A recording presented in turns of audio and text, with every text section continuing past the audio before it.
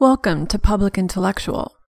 Public Intellectual is a podcast supported solely by its listeners, and if you would like to become a supporter, you can go to patreon.com/publicintellectual, and for $5 a month, get access to bonus episodes, a blog, and information about the relaunch of the Daphne Awards, our award for the best book of 50 years ago. Go to patreon.com/publicintellectual. Today is the first episode in a new series about life in Berlin. Not just Berlin, but the new urban age. So we'll be speaking with academics, journalists, writers, and other figures about housing issues and income inequality, how to create networks when we're all increasingly mobile, issues of gentrification and community, and the myth that a city builds for itself. We'll be starting the discussion today with an interview with Talja Blokland, a professor at Humboldt University here in Berlin and the author of Community as Urban Practice. As she talks about in the interview that follows, she believes community is a verb, not a noun. It is something that we choose to do. It is not a network that we find ourselves in. So we'll be talking about how Berlin specifically deals with issues of conflict between people who are rooted here, who are native to the area, and then the increasing population of the rootless, whether that be expats or migrants or refugees, and some of the issues of building a networked city with increasingly mobile populations and an increasing difficulty in integration.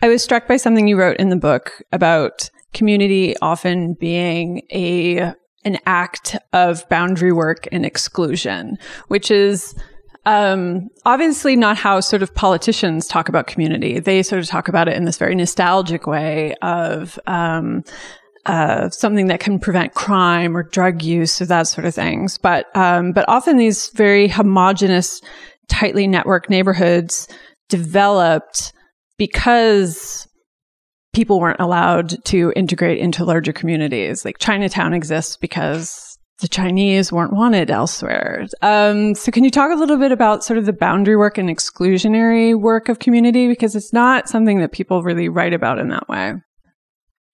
Well, implicitly, politicians, of course, are saying that that's what it's about when they say that community is a way of, increasing sense of community among residents, is a way of reducing crime. Then they're effectively saying we're excluding the criminals, right? Or those people who are being labeled no longer as residents, but as urban youth or urban criminals. So there is a way in which even politicians talk about exclusions all the time when they talk about community. But I understand what you mean. And then I think it's a matter of that, as a sociologist, I'm more interested in the ways in which the social fabric of the city can be understood. And therefore, I'm less interested in whether community is a good thing or a bad thing, or whether it produces processes that can affect people negatively or positively. So the statement that it is exclusionary is not a political statement in the sense that it's against some sort of notion of niceness and collectivity and all these kind of things. But it is a statement that points out that sociologically speaking, any form of turning together also means that you're drawing a boundary to those who are not turning inside. So when a group of people has a particular perspective on, say, what a kindergarten needs to be, and they decide to start their own kindergarten, which is very common in Berlin. So then, which is where I work, right? So where some of my examples come from. So it's very strongly a way in which people then say, okay, let's do this together because we believe in the same thing. But in fact, the moment that you organize a kindergarten that only has vegan food and you want parents to admit or to commit themselves to eating vegan when they bring their child, you assume a lot of knowledge of what vegan is and why it's important and so on, which is even stronger, of course, with more sort of pedagogical concepts. And then there is a community. There's a form of creating a process of togetherness and, form of sharing some ideals and a normalcy or norms and values that inherently also has exclusionary consequences. When politicians talk about a sort of problematic or difficult community, they're often talking about sort of failures to integrate, right? So a community or a population that comes to a city, and then retains its own customs and language and so on and so forth.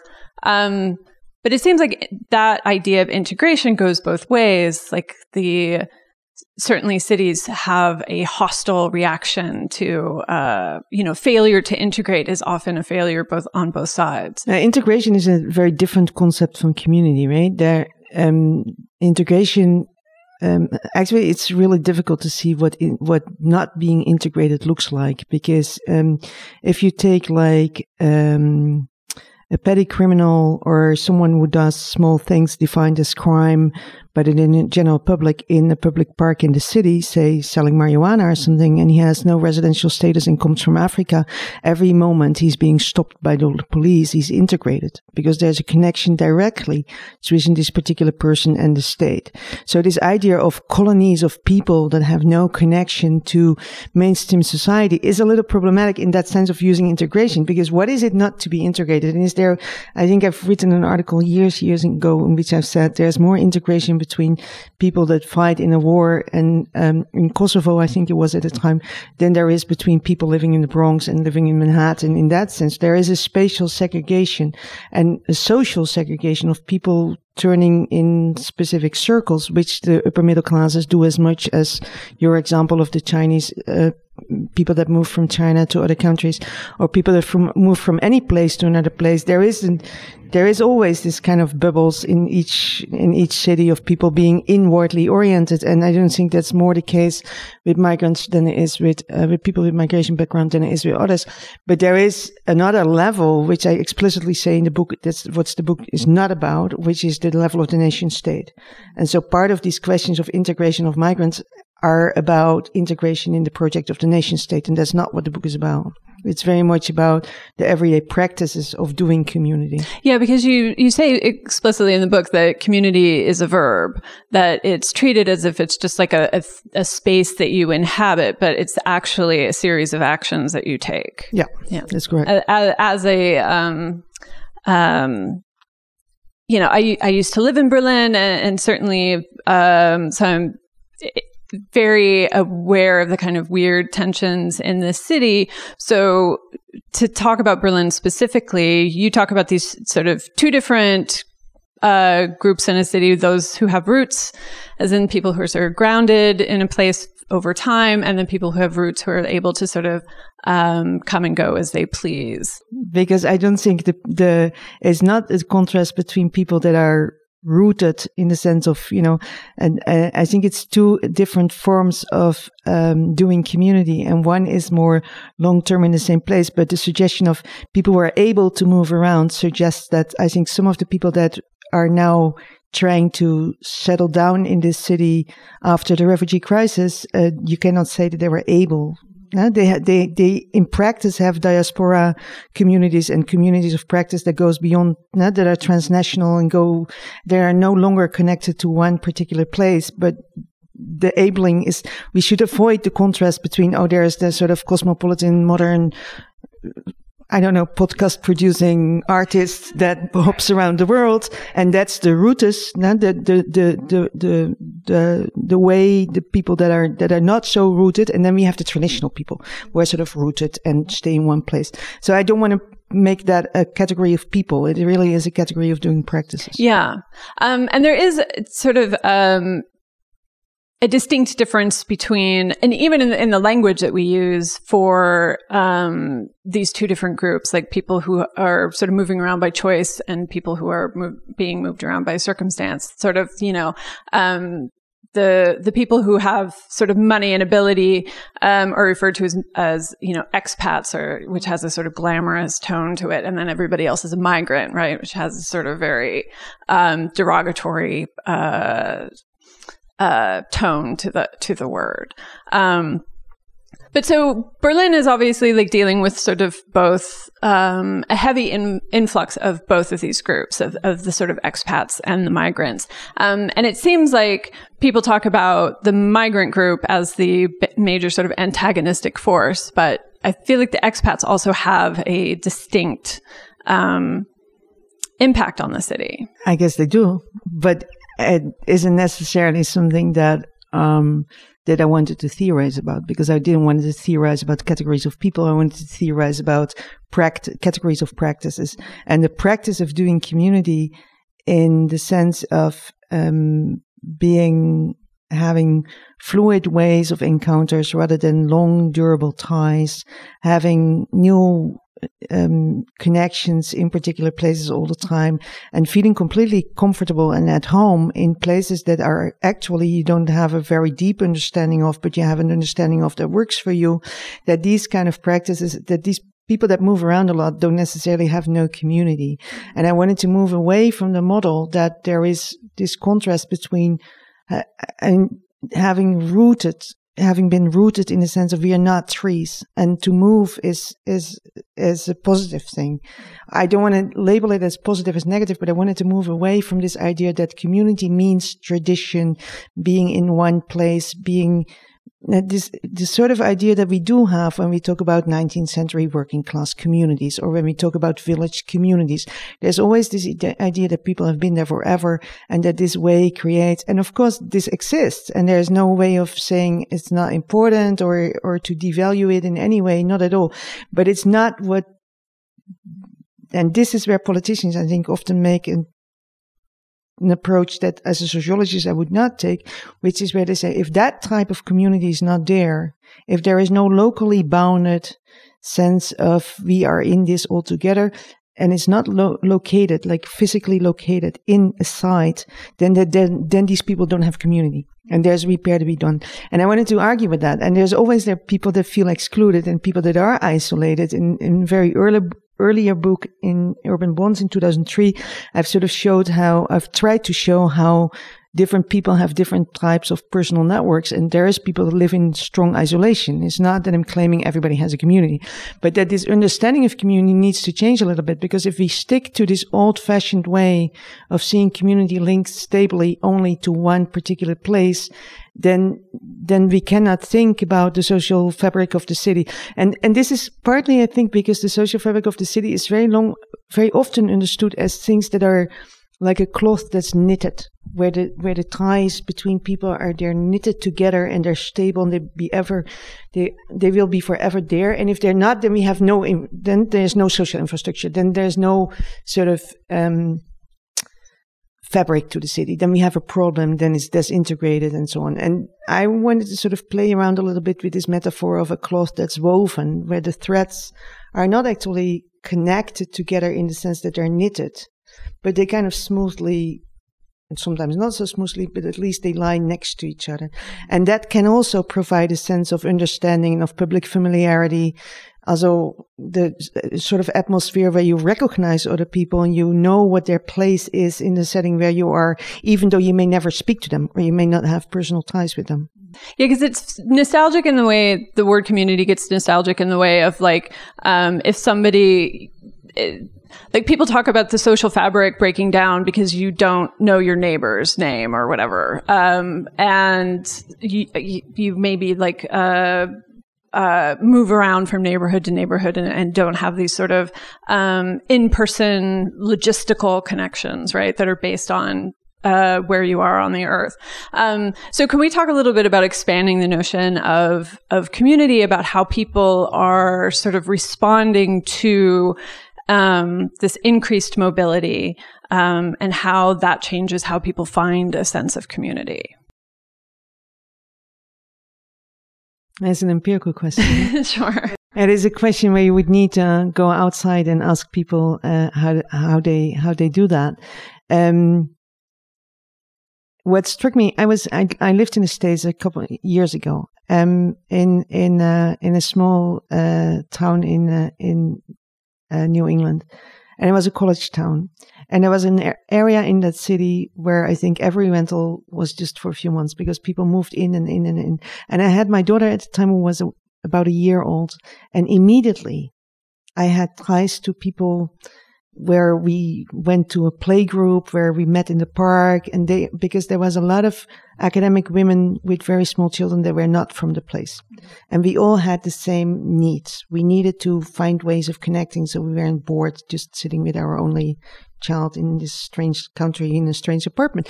So you see that this idea that you need long term in order to start being personal is not necessarily it's not true. It's not necessarily true. So when people do not know their neighbors, it isn't because we generally don't know our neighbors anymore, but apparently the idea that the social ties that you need either for instrumental reasons or the social ties that you wish for reasons of identification and sense of belonging and so on, don't necessarily have to be next door. Philip Abrams has said in a book in 1986, if I'm not mistaken, he once said the only thing that distinguishes neighbors from other social ties is that they live next door. They're not friends, they're not family, they're not a type. And yet in everyday speech we always say, oh, family, neighbors, friends, or family, friends, neighbors. But it's not like that. Neighbors are just the people who live next door. So sometimes, you can develop very strong relationships with them. Sometimes there's just a very, brief contact. Going back to your questions about expats in Berlin, I do think that there is something specific to the way in which this concentrates in very specific parts of the city that aren't even that interesting, I would say, but they're seen as hype and popular and whatever, because the high turnover rates of many people in one particular building creates a sense you can hardly keep up, right? So, and that creates a sense of, it isn't about knowing your neighbors, but it's about knowing about them. And I think a sense of Unruhe, not being quite, a sense of irritation or nervousness emerges for people in cities when they cannot assess who it is that they're dealing with. So what is not good for any, it's not about being good, but as if I were to look at this from a more political perspective, what I don't think is good for a neighborhood is when the turnover rates of residences, and especially also the Airbnb, which I think is a very specific problem in this context, is that you go into your apartment block, you open the door in the hallway, and there's this guy standing there, or there's this woman standing there. And for whatever reason, you think she's suspicious, but you don't know who she is. You don't know if she lives there, and she may turn out to be a tourist in the Airbnb left, right, or above from you. And I think that sense of not knowing is very different from knowing, I hear this noise. I know that that's the drug dealer who just came home from his late shift, right? That is, I'm not saying it's pleasant necessarily to live in those conditions, but there is a sense in which that, and this I've very much seen in work I did in more deprived neighborhoods, that is not the problem what people do. The problem emerges when you don't know what they do. Right. When you have no idea how to assess public strangers. Yeah, there was this story in the New York Times last week about a shooting in New York where a man was killed by the police, an unarmed man was killed by the police, and he was somebody who was not that he behaved erratically, but he behaved kind of strangely and was on the street all the time, and everybody who sort of most of the people who lived in that neighborhood had interacted with him at one time or another and knew that he was harmless. And the police knew him. But the police who were called on a nuisance call and somebody said that he was waving a gun around when he wasn't. And then the police shot him, and the police didn't know him. And so then it became like this larger conversation of, displacement in a community of what the dangers are, and when you can't place a person in their context, when you're just sort of encountering somebody who acts differently, and then you call the police on them, and then the police shoots them. I do feel like that's a really sort of interesting and difficult problem with this era of always being sort of taken out of your context. Yeah. Yeah, definitely. And I think also that there is a historical development there, because as our radius to move and everybody's radius, because people take the train, take the subway, go to other places. So as that radius has increased, and and especially also as life rhythms are no longer so synchronized, when everybody works at the textile industry factory in the neighborhood, you have this kind of rhythm of the city that is the same for everyone, with stores opening 24 hours, people working night shifts, this entire move towards and the digital economy to these changes in labor affects the way affects the rhythm of the city. And New York may always have been a 24-hour city, but it was 24 hours divided up very specifically by who was the night worker and who was not. And this merging of this emerging diversity of those kind of rhythms in the city, I think affects these things too. So there's a lot of aspects that have to do something with mobility, but not just with residential mobility or with tourism or these kind of things, but also with life rhythms becoming more desynchronized than they used to be. Sociologists should never say they used to be. They should always specify till when, but say up till the more post-Fordist production times, or after the mid 1950s, early 1960s. And the other aspect, I think, of this question of this incidence of this kind of shooting is, and I'm sure the New York Times has spoken about that, is the addressing the ways in which we categorize other people when we have no other information. Where I remember doing this work in New Haven, where I did a research project and a housing project, and I was with this guy, and we wanted to go to downtown New Haven, and the shortcut would be through a park. And they would say, well, he wasn't going to go through the park because people living around the park called the cops on suspicious elements, which people at the park also would confirm that that's what they did. And being a black young man was a suspicious element, and then you cannot trust the police, so you rather take the long way because you don't know what's going to happen. So these forms of categorization and forms of racism need to be immediately part of that conversation, I think. Yeah. And it seems like the institutions that are a part of the city, whether that be the police force or, transportation or whatever, seem very haven't caught up with the new ways of living, basically. Like it seems like there's a lag between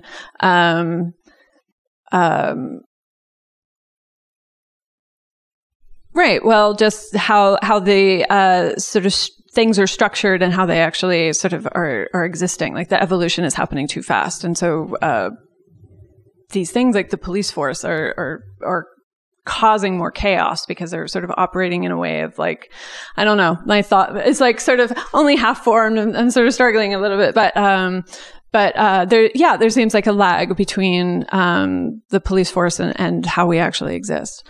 But there always is this lag. Yeah? And I think Abdul Malik Simone, for example, is a scholar who works a lot on global South cities, who in a book that I think is called From the City. Oh, I can't read that. It's standing too far away in my bookshelf. For the City Yet to Come. I think that's where he argued that, is that he says this attempt of the city as, say, as a state, the city as a, so the city with a capital C, to organize and structure and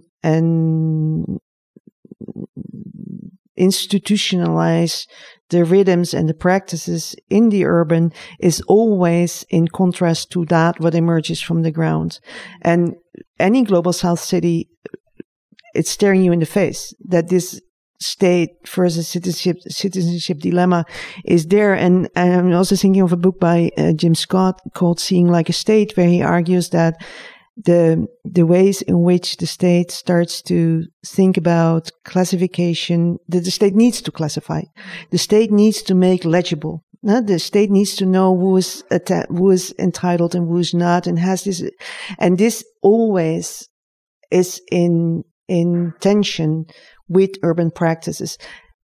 Yet, of course, with increasing social inequalities and more people living in extremely precarious conditions, also in European cities, due to various reasons, that set of practices that is not seen, the unseen city, or the set of practices that cannot be categorized or cannot be made legible with the instrument that the state has, something that's extremely common in global south cities like Jakarta or Sao Paulo, or is now becoming more common in our cities. And I think it's important for us as academics or social scientists or social criticasters or, journalists to realize that this is not new. It's not a new phenomenon. It's just a phenomenon that has been determining urban life in a large part of the world, just not in our part. Yeah, I mean, I was sort of thinking about how in Athens there was the sort of state-run refugee camp that was apparently a nightmare. Like, it was put on an old, disused airport. They had trouble. The refugees had no access to the city. Food distribution was a huge problem. But then the anarchists started organizing refugee centers within the city in squats, and they're sort of like self-running and sustainable, and the people are able to be in the city so that they can look for work and so on and so forth. So it seems like the people themselves are able to sort of figure out what works best for them, but the state has this very sort of lazy way of approaching these things. That has nothing to do with the book, but that's okay. I mean, I don't think it's that easy though, because states are not, it's not like states are always there and they just happen to exist. They have emerged out of a need to collectivize risk and to collectivize the avoidance of risk and to collectivize forms of caring for others. Now, there's a book called In Care of the State by Abraham de Zwaan, 1989, I think it is older, but in which he very clearly shows that this idea of the state is a product of the need to care for others. And now we can criticize the state and say, the bureaucracy is too big and blah, blah, blah, blah, and Greece doesn't function or whatever. You can find all sorts of arguments why the state, there's no thing as the state, but why institutions that we understand to be the state, because there is no such thing, right? The state is an idea. So but the institutions that are paid for by our taxes, if that's how we define the state, then for the moment, only for the podcast, then we can talk about why they don't do what they do. But those squads are also exclusionary. There's a particular way in which, even visually, the way in which squatters deal with the visuality of their projects. So, short anecdote. When I moved to Berlin, my twin boys were 6. And, 4. And we arrived in the city and they said to me, "Mama, why are the people always writing on the walls here?" No? And it was because of the left-oriented squat movement. Yeah. So there's this sense of representation, and that has I don't think that it's so easy, and I think there's a highly exclusionary level of these forms of self-organizing too. And like I said, there's always a form of exclusion in any form of community building, and that needs to be acknowledged. And I wouldn't necessarily think that the total lack of any democratic procedure and form of transparency and control in self-initiated self kind of mobilizations is necessarily better. Not as a type. It may work better as a practice, but I don't think we should say, let's abolish the state and let people do everything themselves. I mean, that's what Trump wants eventually, right? I mean, this is the very tricky thing about this, and this is what fascinates me as a sociologist as well, is the difference between enabling agency and seeing what emerges as an urban fabric out of people's everyday practices themselves on the one hand, and yet the sort of, without making that into a model that ignores forms of durable inequalities that are the result of broader processes and categorizations. And if we only say, isn't it nice when people do it themselves? There's an area in Berlin where the police has told various people that we've interviewed in the context of a book that we did called Creating the Unequal City. That title is wrong, but it should have been Doing the Unequal City or something, not creating. But, and we talked to people with African migration backgrounds in the context of the projects, who were told by the police that there were certain areas in Berlin where they better not find a house, or an apartment, because it was seen as concentrated areas of right-wing populism. That is bottom-up social movements. Yeah. That is the same thing. So there is no value in people doing something themselves. Jewish people living in Poland in the end of the 19th century were being beaten by self-initiated groups. So, yeah. Yeah. So when we're talking about community, there's always the sort of like the marginalized, the excluded.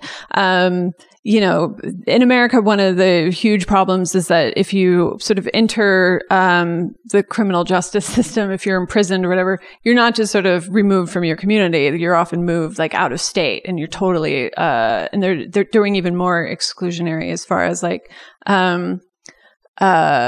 no longer allowing in-person visits and that sort of stuff. So how do we start to think about reintegrating these marginalized, whether they're being marginalized out of just sort of social isolation, or they're being marginalized out of by an act of the state, or because of this sort of they belong to a population that is undesirable in some way to the greater whole. How do we think about community that starts to integrate these people? Well, maybe as a political project we can, but as a conceptually, it's not how it works. Right? There is no way of thinking community in a totally inclusive way, because there's always going to be, if it is about forms of processes of identification, then to identify always means to draw a border to what you're not. So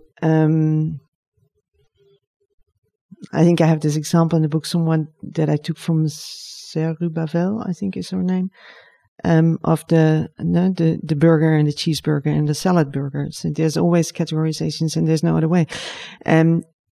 So there's no way of, but I think there's another theme that you're asking me about, which is the question of how do we think of marginalization? And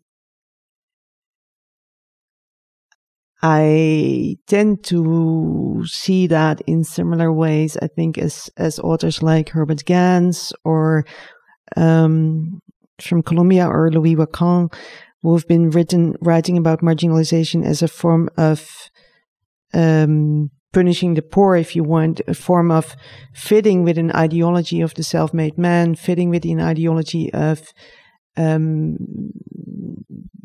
the neoliberal project of defining yourself through your own initiative, and define that, and that not doing that is needs to be punished, or that's a hegemonic or ideological understanding of what society is about that impacts those kinds of processes. So if you had to change that, you had to change the ideology, which is sort of, I don't know. I don't know. I haven't been to the States for a while, but sound like that guy there is not. Okay. So let's not talk about that. But so there's one thing. Concretely, I think, if you were to move away from that contemporary political field, and if you would think about it in a more sort of abstracted way, then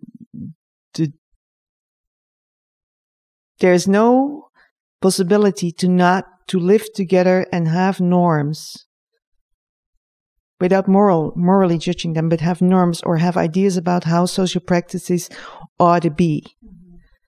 We can only live together when we have those kind of practices, when we have a shared understanding that we do things a certain way. And we may do them multiple ways, but there needs to be a common base that we drive in the right side of the road.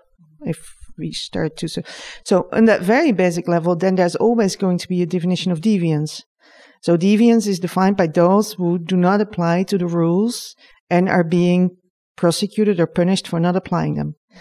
And so a lot of what we do, which is not according to someone's rules or some norms or some laws, is not deviant because it's not being punished. It's only, and that idea is a very basic principle that sociologists have been talking about ever since the times of Durkheim, that to think of a society of connections between people of a durable kind without principles of non-conformist behavior having consequences is really difficult to do. Which is not to say that there should never be place for non-conformism, because out of non-conformism emerges the new, right? The innovative. So what Simmel says, for example, is, I think, very powerful when he writes about the stranger. He says the stranger is the person who comes today and stays tomorrow. It's not the person who comes today and leaves again, who stays tomorrow. And being the stranger allows this stranger in his text. This stranger is the person who sees and questions that what is so obvious to everybody else. And this is what the great value, I think, is of all this mobility and all this kind of changes that we see, is that these norms that we need, even though we need them, doesn't mean that we need to have them the way we have them. Now we can still think about change. And the marginalized, in that sense, in the sense of the stranger of Simmel, plays a very important role, because it's this deviance, it's this up-normality, away from the norm, that actually shows us the very norm itself and allows us to talk about that. So, to go back to your example, the fact that we do this thing, or that the United States has this practice of putting people so far away, and at the same time, I had a student, Dennekamp is her last name, Nella Dennekamp. She did a master thesis. She actually made a documentary film on families of people imprisoned in New York State.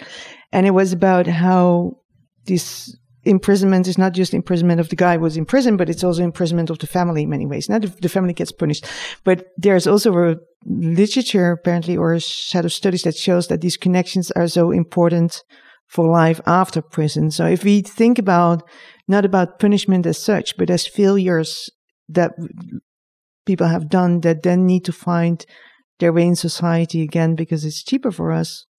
We don't have to morally judge it. If it's cheaper to have people integrated in that way, then that would be, there's a discussion there, and that can create new discussions about norms, and then norms will eventually possibly change. Forever Dog.